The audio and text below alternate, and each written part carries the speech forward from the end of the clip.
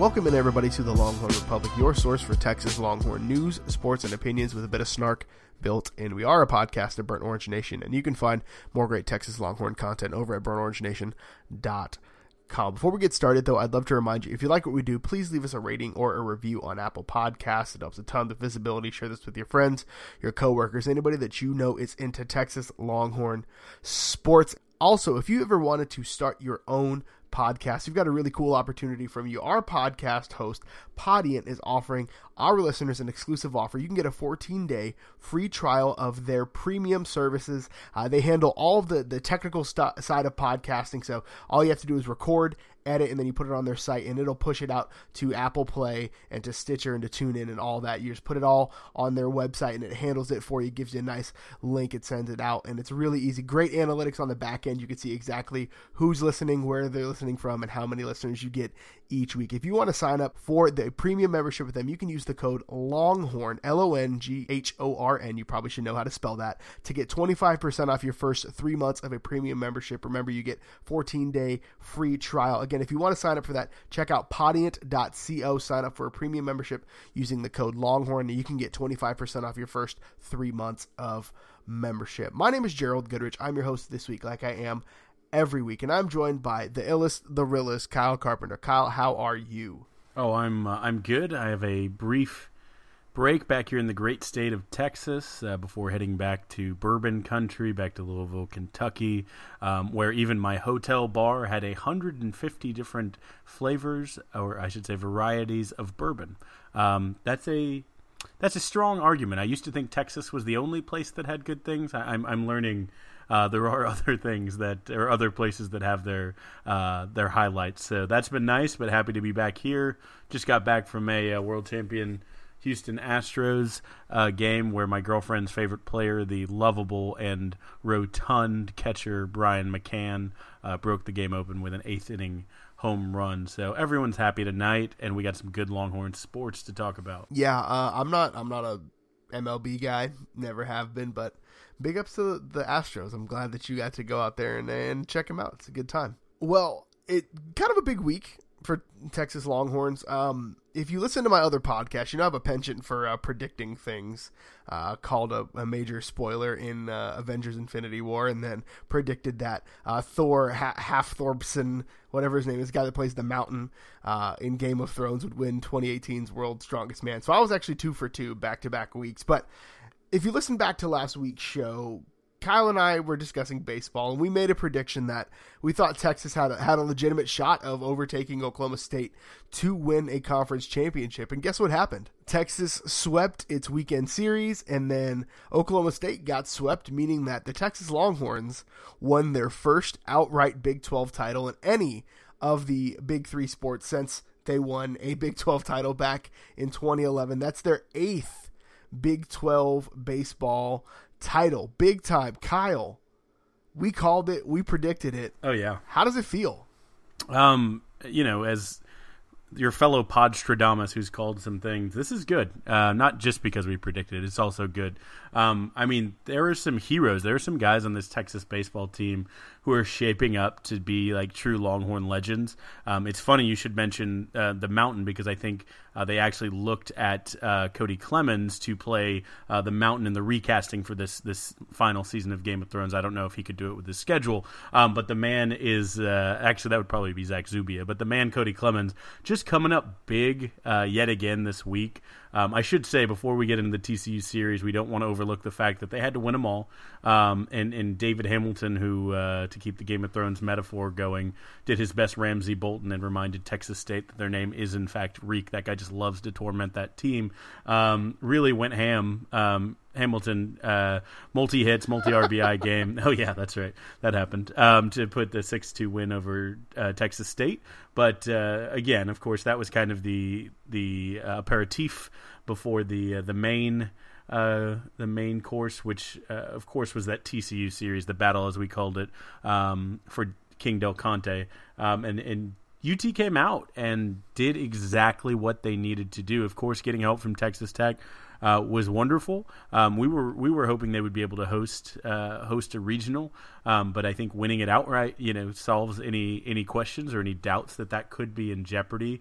UT finished, 17-7 in conference play in the Big 12, which is the number 2 RPI conference in the country. They are the champions of that, which makes them one of the short list for elite teams in the country this year. So that's going to guarantee them hosting a regional. Like I said, they get to win a Big 12 championship. Seeing the team and Coach Pierce pick up that beautiful glass bowl and hoist it overhead was such a cathartic feeling. I don't know about you, but that kind of did something for me. That stirred something inside me that's become a little bit granite in the emotions. There's been just a little bit that's grown over, that's gotten hard, that's gone cold, just kind of gotten a little bit pessimistic, gotten a little bit cynical about kind of big Longhorn sports, because it's really been a while since we've been able to see that and not worry that we're going to somehow mess it up right at the very end. So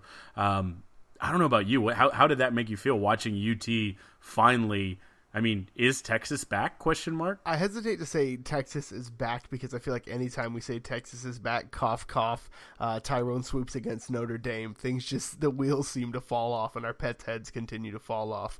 But it does definitely feel like there is the times they are a-changing, we'll say. It feels like something is shifting. The attitudes seem to be different. The swagger seems to be coming back.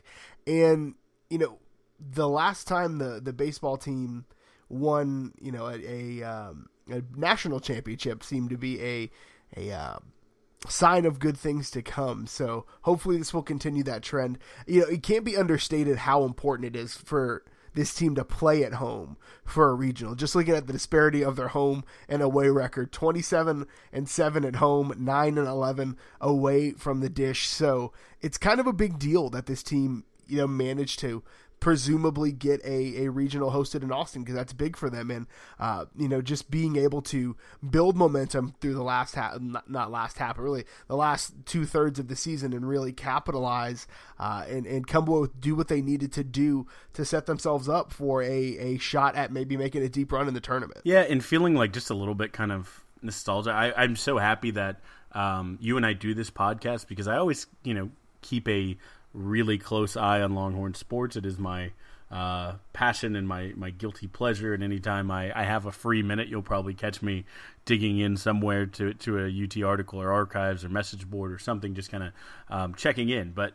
having this with you kind of holds both of us to watch every sport. So, watching some of the non-revenue sports that have been going on, and watching, more of the women's sports. You and I have long time been advocates for that, but digging in and watching that has been great and really kept me kind of in tune. So we've seen UT win, but it is still something a little bit different to watch. There is a big three kind of hierarchy, at least in a revenue side in men's college sports, and kind of, football where we've been, basketball, the highs and lows. It's been leading up to this moment. Baseball with the Cinderella kind of run last year that came out of nowhere. I was looking back, and if you'll indulge me a moment, I really was thinking back about this season and thinking about how we came into it. This was a team that people expected some things from after last year. Came in ranked as high as 14 by Baseball America, which I think is their highest in a couple of years. But I think we said it on this podcast, a little bit cautiously optimistic, because while there was some talent coming back, they had the most players drafted last year. They had 11 players go in the draft, including 8 underclassmen. So it's hard. That's an entire baseball team, starting unit. That's hard to replace. That type of production. They also had 4 guys who were supposed to be on the 40 acres who decided to go pro instead, who had committed, but no fault to anyone. If you have a chance to make money and start your career that way, you go do it. Get paid. Absolutely, and you never know. And I mean, you look at one guy who is probably presumed to be their starting closer, the transfer, I'm forgetting his name right now. Donnie Diaz, there we go, who came in. He was the hot transfer, was really looking to probably pitch 1 year at Texas, have 12, 13 saves, look fantastic and go himself get drafted. The kid has Tommy John at like 20 years old, and now is going to have a long kind of rehab process. And he actually was drafted by the Red Sox in the late round, but still had that chance. So it's never going to tell a kid not to do it. But there were so many things stacked against this team, and I think it really speaks to Coach Pierce. I mean, we spent a lot of time this year focusing on Augie Garrido being an all-time great, because with his passing, you kind of do that retrospective. But I think this year, all the credit goes to, and I kind of hope the players feel in their hearts a little pull to win this one for Augie. But from a coaching perspective, Pierce has done a masterful job of piecing together guys, playing guys in 5, 6, 7 positions to find the exact combination to get the bats working and the lineup right and the defense just right. Going through that pitching staff. I mean, when you come in with 2 preseason All-Americans in your pitching staff, and one of them is Bo Ridgway, who literally, I think the kid still got it. I think he just had a rough go of it, but he went from a 1.89 ERA to an 11.32. I mean, that is one of your guys. He was our closer last year. He's one of your guys that you just assume as a junior you're going to be able to rely on. And when that happens, most coaches, your entire pitching staff and bullpen is derailed trying to solve that. And Pierce, I mean, to his credit, only one lefty on the Sawyer on the staff who really saw any meaningful time. I mean, just was juggling, squeezing the most juice out of this fruit. And I think there's like a lovable kind of Little Rascals feel to this team, where it's a ragtag. You got the superstar from last year's little brother, who, I mean, we could have a whole podcast talking about how incredible it has been watching Cody Clemens. But you have these guys who, one of my favorite stories is our closer, Andy McGuire, who actually came to UT, didn't get the PT he expected, transferred away, came back as a walk-on, ended up playing in right field to start the season, and then the guy ends up becoming the closer, pitching the last innings, the last out of a Big 12 championship against TCU this weekend. Like, this could be a movie. This team it really has something that, at least for me, I'm excited. I'm invested. I'm tuning in 30 minutes before games just to make sure I don't miss anything getting ready. Have Twitter pulled up to be a part of the conversation. Like, this just feels fun. I wish I was in Austin to get to the dish. And who knows, maybe I can make it down. But this is just this is a fun team. Yeah, and I think the way they turned the season around, because early on we were not optimistic, to say the least. I mean, they lost the series to LSU and looked outclassed. They lost the 2 games they lost. They picked up the Sunday game, but they lost first game 13-4, second game 10-5. So that is a 23-9 run differential.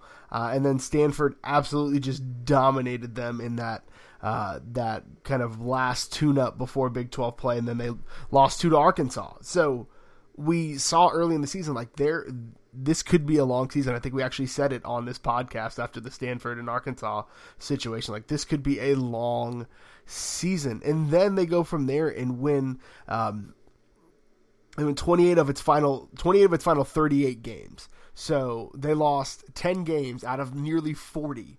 28-10. I cannot say that enough. So, like, you'd say it's kind of a storybook season or a fairy tale season, which is just a weird thing to say, but they turned it around. It kind of is like okay, maybe there's something is going on, and something, a corner has been turned definitely for this baseball season, obviously, because they won a conference championship. But I think if the teams on the 40 acres continue to operate with this level of swagger and this level of excitement, then things could be permeating multiple sports.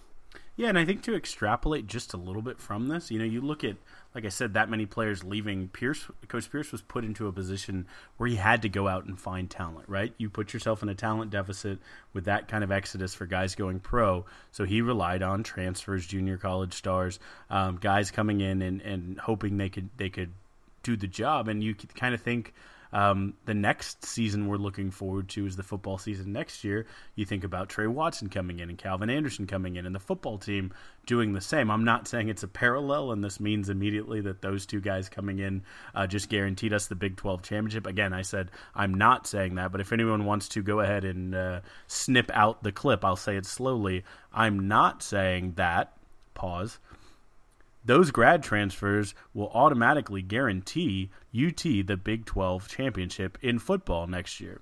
So, there's bold. There's some good other podcasts that like to from other schools that like to take hot takes. So if you want to use my take right there, I want to stoke the fires of Podlandia.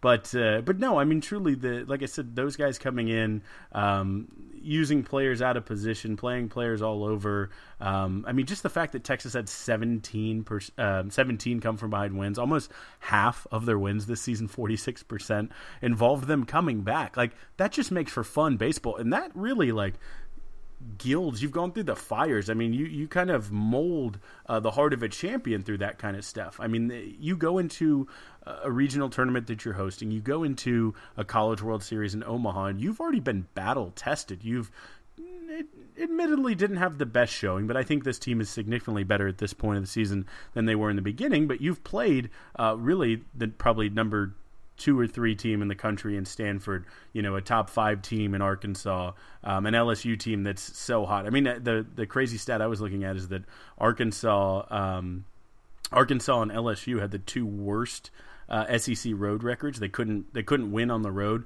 but also had the 2 top home win totals. You couldn't win at those places, and UT had to go in and play both of those teams at home. You imagine maybe they get a neutral site or a road game, and they win a few more of those games, right? Again, that was earlier in the season, but this schedule was a monster. They had multiple conference champions. They had Houston, who was a conference champion, Sam Houston, who's a conference champion in both top 25 teams, played SEC teams like the Aggies, the Arkansas, LSU, and held their own. I mean, this was a season that was kind of set up that if you make it through, if you make it to the end of the board game, then you've been through the pitfalls and the traps. This is the point where you've leveled up. You made it out of the dungeon. You solved the puzzle to climb to the top and escape out to the light. Like, they are evolved, and they're going into this tournament with all of the confidence, all of the momentum to really turn this into something. And like I said, will be tuning in for every game, cancel all my plans. This is one you don't want to miss, guys. You heard it here first. Kyle will not be working starting Wednesday. At 12:30. 12:30. Yeah, so the Big 12 tournament starts this Wednesday.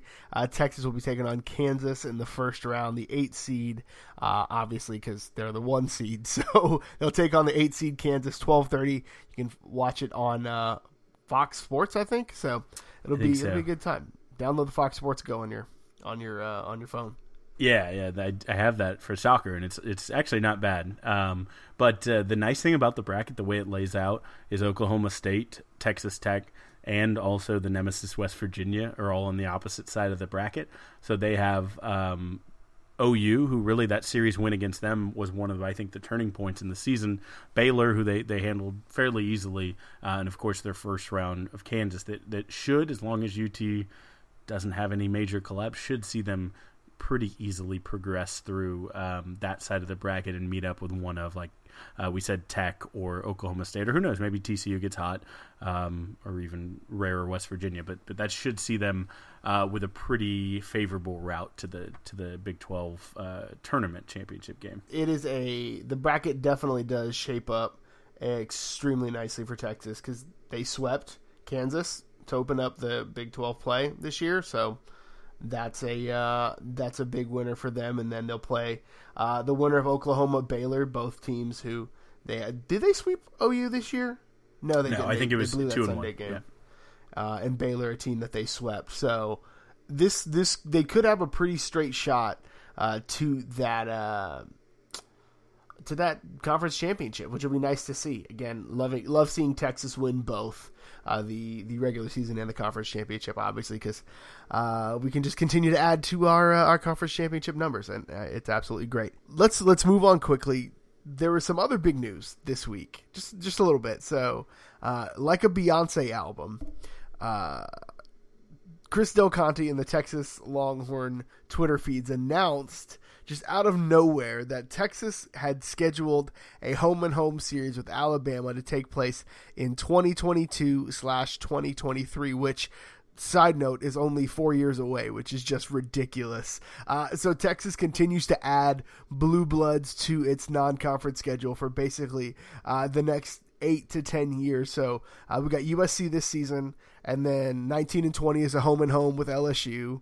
21 they travel to Arkansas, then we drop in this 2023 to Alabama. 2024 and 2027 is a split home and home because you drop in the middle of their home and home with Ohio State 2025 and 2026. Now, I'm not going to give all the credit to CDC for all of these because these were already in place, but getting the big dog Alabama on the schedule is a big deal. This is the first meeting of these two teams, or will be the first two meetings of these teams since the 2010 national championship, which is one of my least favorite sporting moments and one of my hottest takes in sports. Maybe not hot take, but if Colt McCoy doesn't get hurt that game, Texas wins a natty in 2010, but that's neither here nor there. That's a lukewarm tape. Everyone knows that's a fact. At least everyone who was born or has at any point lived in the state of Texas knows that that's a fact.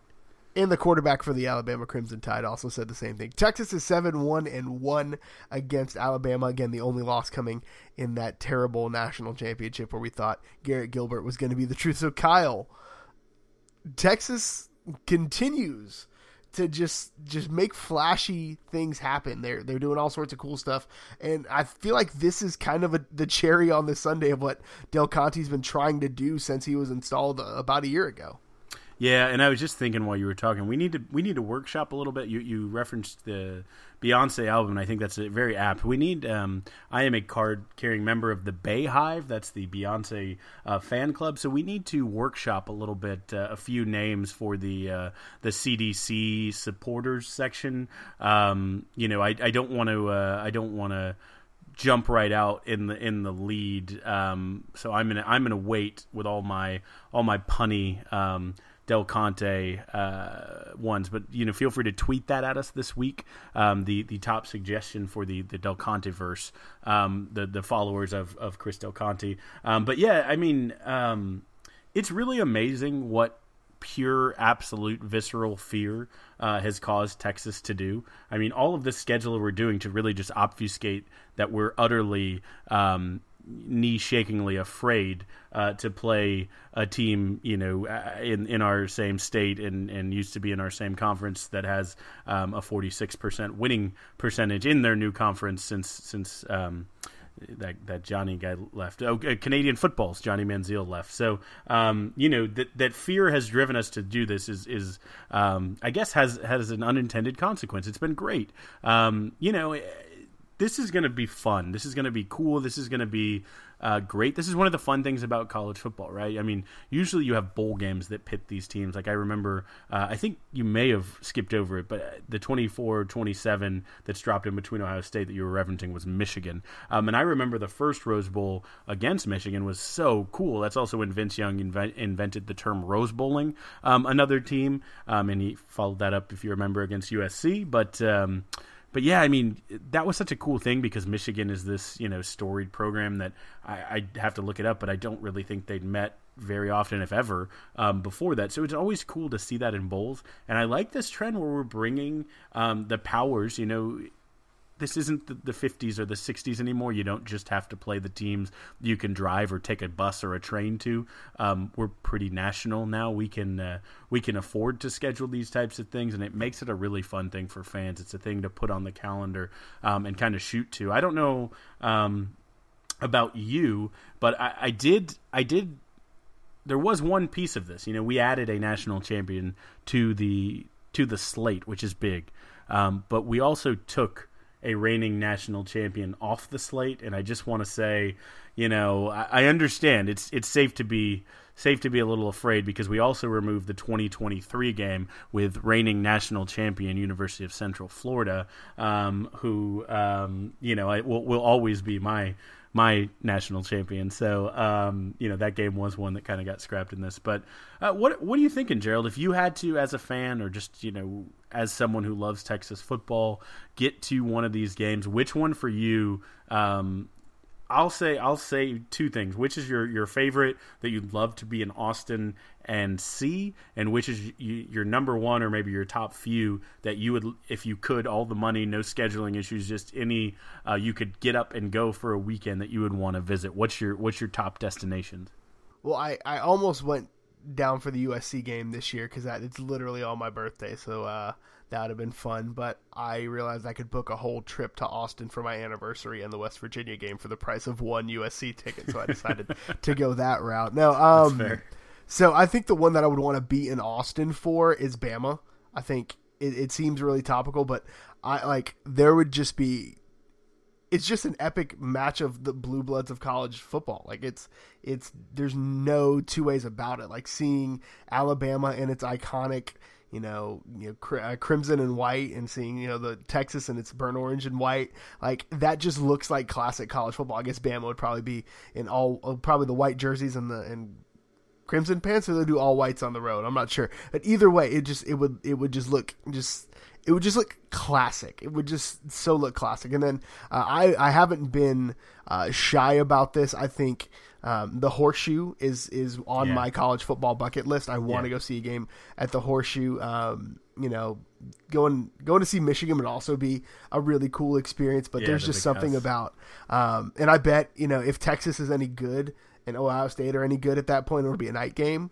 So seeing a night game at the Horseshoe would just be absolutely insane. I remember when the last time Texas played at the Horseshoe was a night game, and Lima Sweet on the sidelines making just a ridiculous catch to clinch that game. Like, I remember watching that game and then going outside, and it was almost like Texas won the championship that night because people were running down the streets and honking their horns, and so just being able to go and see a game live at the Horseshoe would just be absolutely so cool. Kyle, what about you? I love that. Let me just give quickly. I remember where I was when I watched that game. I was at student council camp, and one Miss May Holmes, who is a mentor and a hero to both Gerald and I. Absolutely. She will never hear this podcast, but I hope someone who knows her hears it and forwards it to her. Miss Holmes let us have like a 6-inch TV in a corner when we were supposed to be doing team building things to watch, and I had to come away, and I came back, and I literally had been watching for about 6 seconds when Lima Swede made that catch, and it just made everything for me. I was like, wow, this, the sports gods were smiling upon me for a moment. I was also one of my first college football games at DKR was when they came back, and they were in Austin, and we lost a heartbreaker in that game, and I held some grudges for many years against both Selvin Young and Billy Pittman, which were probably not fair to them, but yeah, I think Ohio State is very much up there because, like you said, the Horseshoe is legendary. I don't know if they'll still have Urban Meyer because that is, you think about it, that's 8 years from now, and it's very, very, probable that he could have a recruiting, a family issue that comes up where he just wants to spend more time with family at another prestigious university somewhere else in the country. So if he's there, that's just one of the greats all time, Urban Meyer, and at the Horseshoe would be cool. I think the Big House actually would be awesome. Like I said, there's something ever since I was a kid about Michigan that just had this allure about it. The colors and the kind of cool helmet and just Michigan always seemed cool. And the Big House, to me, I knew Happy Valley growing up kind of a Penn State fan as well, but the Big House was just the biggest, over 100,000. The first one that you really heard, I think it was them, Tennessee and Penn State. Just had a kind of aura. But for me, this is a clear 1 and 2. And no, sorry Arkansas, you're nowhere close. If your team was good, that's a fun old rivalry. But really, only Arkansas remembers that that's a rivalry. But no, and I will, another caveat. I went to the bowl game that was in Houston when Texas, I think, had 11 total yards of offense, and Arkansas just drove our program probably back 3 years, not even exaggerating, in that Texas Bowl. But I think clearly number 2, I'm going to say for me, is Bama, because I would love to see a home game with all the crazy nuts, rammer, jammer, houndstooth, toothless, Alabama faithful. I went to the national championship game where we played, where if Colt would have not gotten hurt, I would have seen a victory. But, talked with some Alabama fans, was surrounded by a lot of them. One guy was listening to the radio and giving me updates on Colt from in the stadium, which was great. But I feel like yeah, it was. But I feel like I kind of saw the upper echelon, those who could and would travel across the country entirely to watch the team. I feel like if you go to Tuscaloosa, you are seeing Reese Witherspoon's Sweet Home Alabama. You are seeing the real deal. Again, like just your, sweaty, overgrown, toothless. No, again, I don't want to upset the Bama fans. I met some great ones when I was out there, but I just want to see a game in one of the most storied programs in their home field, walk through and see the statues. I think there's like 6 or 7 statues of Nick Saban by this point, but just see all the, the legends that are there. But my number one is the 2019, or I believe is it 19 or 20? Whichever year is I think it's 20, is in Baton Rouge, is seeing hopefully a night game in Death Valley. One of the premier atmospheres in college football. And one of my biggest regrets, I couldn't go to the Grove when we went there. That's not as much for the football, for the same tailgating atmosphere. It's just an unbelievable place. LSU is like that. Of course, have the best tailgating food in the country, bar none. If it's a night game, that means they've been drinking since about 3 a.m., so they're good and liquored up, and they are just rowdy and reach decibels that are pretty unparalleled in sports in general, but in college football. So being there to see that game, to me, would be the top of the top.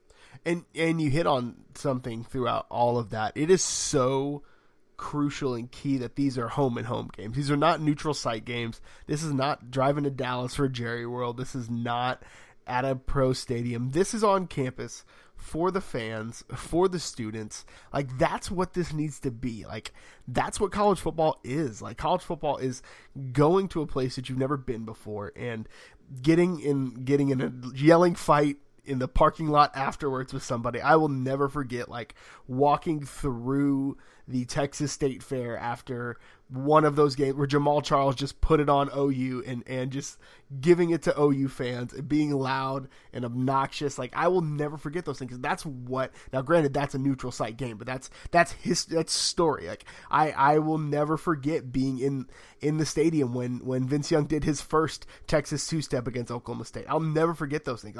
So being able to have those on campus, reward the fans, reward the students, and the shifts that they're making, especially at DKR, to make it a more fan-friendly experience, to make it a more student-friendly experience, I think are huge. And it just continues to add to the phenomenal job that Del Conte is doing, because this easily could have been a Jerry World game. This easily could have been a college football kickoff game that first week in Jerry World, and the fans have to travel, and the students who, like you and I, didn't have rich parents, don't get to go to all of those games, don't get to attend as many of them. So it's so cool that, I as a student can go and pay for this out of my, all sports pass, or however it works. That used to be how those tickets were. Get in line for it, skip class, and swipe your ID to get a ticket. That's how old I am. That's how it used to do, how it used to go. But being able to do that and seeing students walk down the street, which they're talking about closing off, which is phenomenal, walking straight from Jester Dormitory down to the stadium, coming out of San Jack, going straight down to the stadium. Like, that's just such a cool thing that's going to happen, that these students are going to get to experience for years to come. Yeah, and I wasn't there, but I've talked to probably 10 people, and they all had the same thing to say about that Notre Dame game that was at Texas. It just felt like a different experience. I remember the year that Texas seemed to have like 5 college game days, or at least 4, and I think the final one of those, or maybe the second to last, was at home against Missouri when the Chase Daniel Missouri Tigers were actually legitimately like a real bad animal, and they came in as just the hype team to upset Texas and really just kind of walk their way in to the national championship, and Texas just absolutely handed it to them from snap to snap. That was just the most electric, I think, still to this day, that I felt DKR. The big games matter. And like I said, that Notre Dame game, a lot of people who went to that game were comparing it with me, that was just, that Notre Dame game had a next level and a next level octave of energy. I think the players feed off of that, and you just get good football as a result of that. So I'm excited for all of these, to be stellar. I remember where I was when I watched it games for years and years in a row. I think that's very, very cool. That's, again, don't want to give 100% of this credit to Chris Del Conte. I think Mike Perrin in the entire Texas Athletics had a lot to do with it, but just kind of getting this home, landing this is awesome. And Tom Herman, I mean, this is what we want Texas to be. It's what we've been calling out. It's what we've been purporting that we are. One of the Blue Buds, one of the big dogs, the Joneses. This is how you do it. You go out and, hey, maybe we win most of these games and we really show it on the field, hoping by 2022, I believe, the first Bama game. Hopefully by then, that's a national championship preview.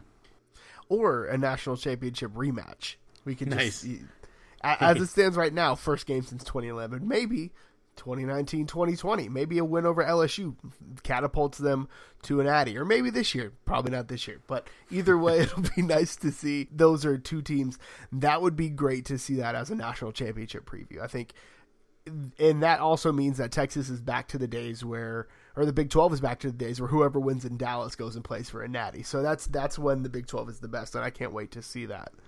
So really quickly, we're going to mention golf. The men's golf team is continuing its NCAA season. We talked about it last week, where Doug Gim was leading the charge, and they were going into their last round of their regional that they hosted in Austin. They ended up winning that by a 17-stroke advantage. So big ups to the golf team. They will continue their tournament later on this week. But that brings us to the part of the show where we honor our favorite tradition on the 40 Acres, or one of the best traditions in college sports, really, Big Bertha, and we bang the drum. So Kyle, what are you banging the drum on this week? Well, I'm banging the drum for one of my other, and maybe just because of what it stands for, maybe my truly favorite tradition on the 40 Acres. That's lighting the tower orange. That tower is lit, fam. It's been a pretty busy stretch here, which is a nice thing. The electric bill might be a little higher. It's like Christmas, but you want to be festive. You want to show the neighbors what you can do, and in this case, the neighbors being the noisy neighbors down the road a couple hours, and others around the country. But that bright, beautiful, tall, wonderful shade of orange, the whole city can look to and say, hey, that's my guys. They did something incredible. There is a website that I would recommend all of you just bookmark and keep a look at it. But it's tower.utexas.edu/lighting-updates. So that's a great site. And what that does, it's as easy as a bit.ly link to remember. But yeah, go ahead and bookmark both of those. But just to run through what we've been doing here. The month of March, it started, where I'm going to start is kind of when the tower went dark to honor Augie passing, which was March 15th. And then, we had a couple academic achievements, which I don't want to overlook. I just don't have the cachet to sit here and speak about all the different various academic things with the geniuses who've come through UT. So just know we did those a few times in the ensuing weeks, for National Academy of Engineering inductees, which is incredible, honoring some faculty and staff. And then 10 days later, we lit the tower for the men's swimming and diving team, which won with a 1 on the front, which means they won a national championship. They're, I believe, 14th, which was incredible. That really got us kind of started, but again, it was a little bit of a break right there, and then things got kicked up a notch. So after that, it went through, and I think on the 9th was when they did the ceremony of April for Augie and lit it again. And then things really cranked up. Starting on the 25th of April, they lit for the Big 12 women's and men's golf teams, winning Big 12 championships. Just kind of had to keep the light basically going because both of them, and then there was some national championships speech team.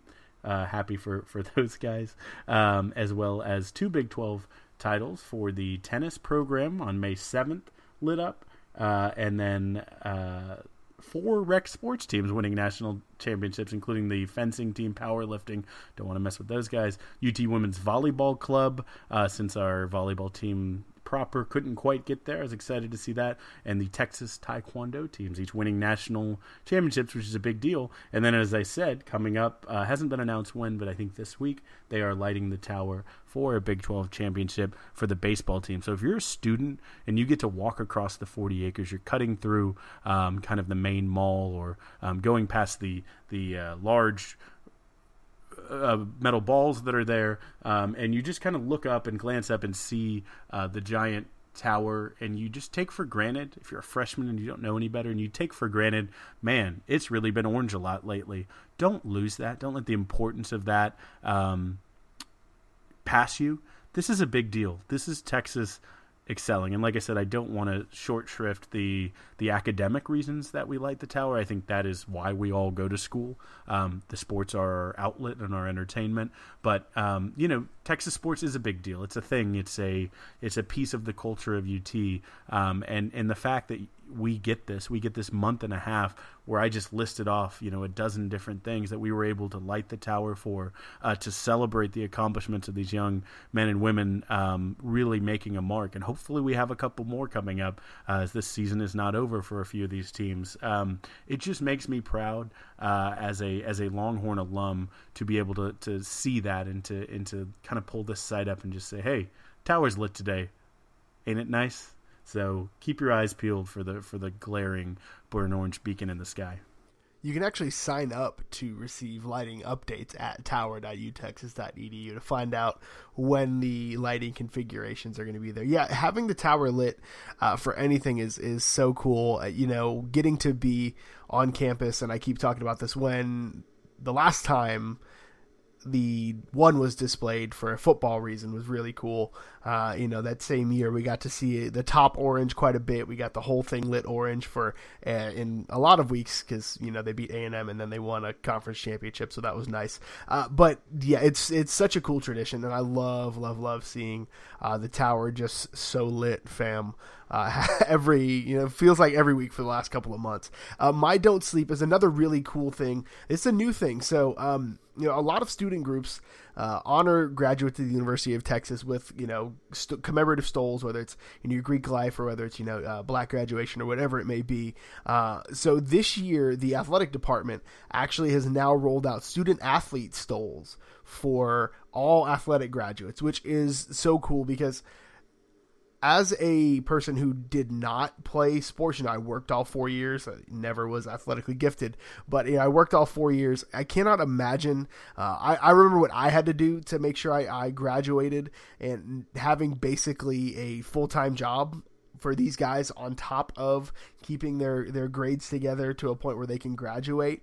I barely graduated by the skin of my teeth, and some of these guys put me to shame. I remember Adam Ulatowski, a favorite of mine on the offensive line, went to calculus more than I did.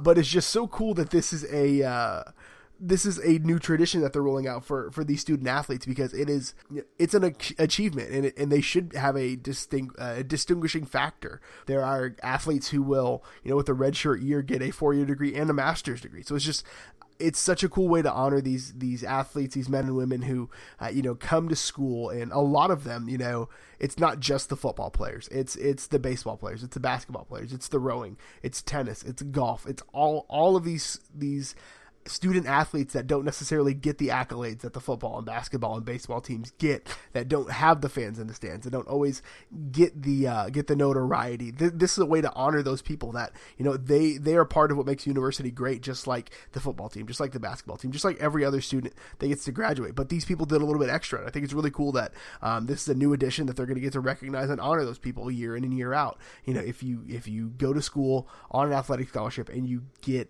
the grades that you need to graduate, then you now get this extra this extra piece of memory and memorabilia for the rest of your life. Yeah, no, I think it's incredible. And as someone who's close to a couple people, but especially two of them, people in my life who were student athletes. My brother played football, went to college on a football scholarship, really was the first kind of generation, first member of our family to go to college, and he got to go mainly because someone was paying for him to play football, but just the commitment that is inherent in that. And then when I really saw it even more was we've had Coach Zychek on this podcast full disclosure, Coach Zychek is actually my former college roommate, UT football player Nick Zychek. And there would be times, truly, I'm not kidding, when we would be going to bed after maybe a night of partying or studying probably, but going to bed at wee hours when Nick was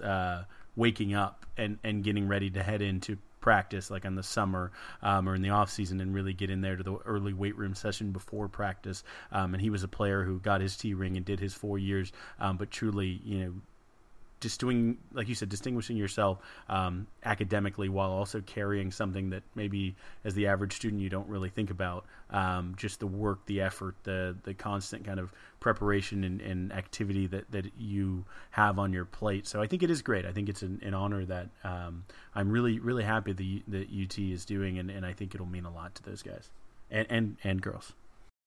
It's such a cool thing, and I'm really, really glad that they're finally doing this. But that brings us to the end of our show today. Thank you so much for tuning in again this week. Before we jump out, though, feel free, shoot us an email. You can shoot us an email, longhornrepublicpod@gmail.com. Connect with us on social media, @longhornpod on Twitter. Kyle, where are you at on social media? On Twitter, @Kyle Carpenter. And just a quick brief update, don't want to take too long, but I did go to Fuddruckers with the original OG Fuddruckers crew who went to the game. I will say we cashed in the final of our free burgers coupons, which I didn't realize were expired by like 4 months, but big ups to Fuddruckers. Y'all were sweet. You were angels. You let us use those. We ate them reduced price free burgers, and they were delicious. Truly, Fuddruckers is world's greatest hamburger. You can follow me on Twitter. I am @GHGoodridge. Leave us a rating or a review on Apple Podcasts. Follow and like us wherever you find us. Subscribe wherever you found us, and share this with your friends. Thank you so much for tuning in again this week. And until next time, hook 'em. Hook 'em.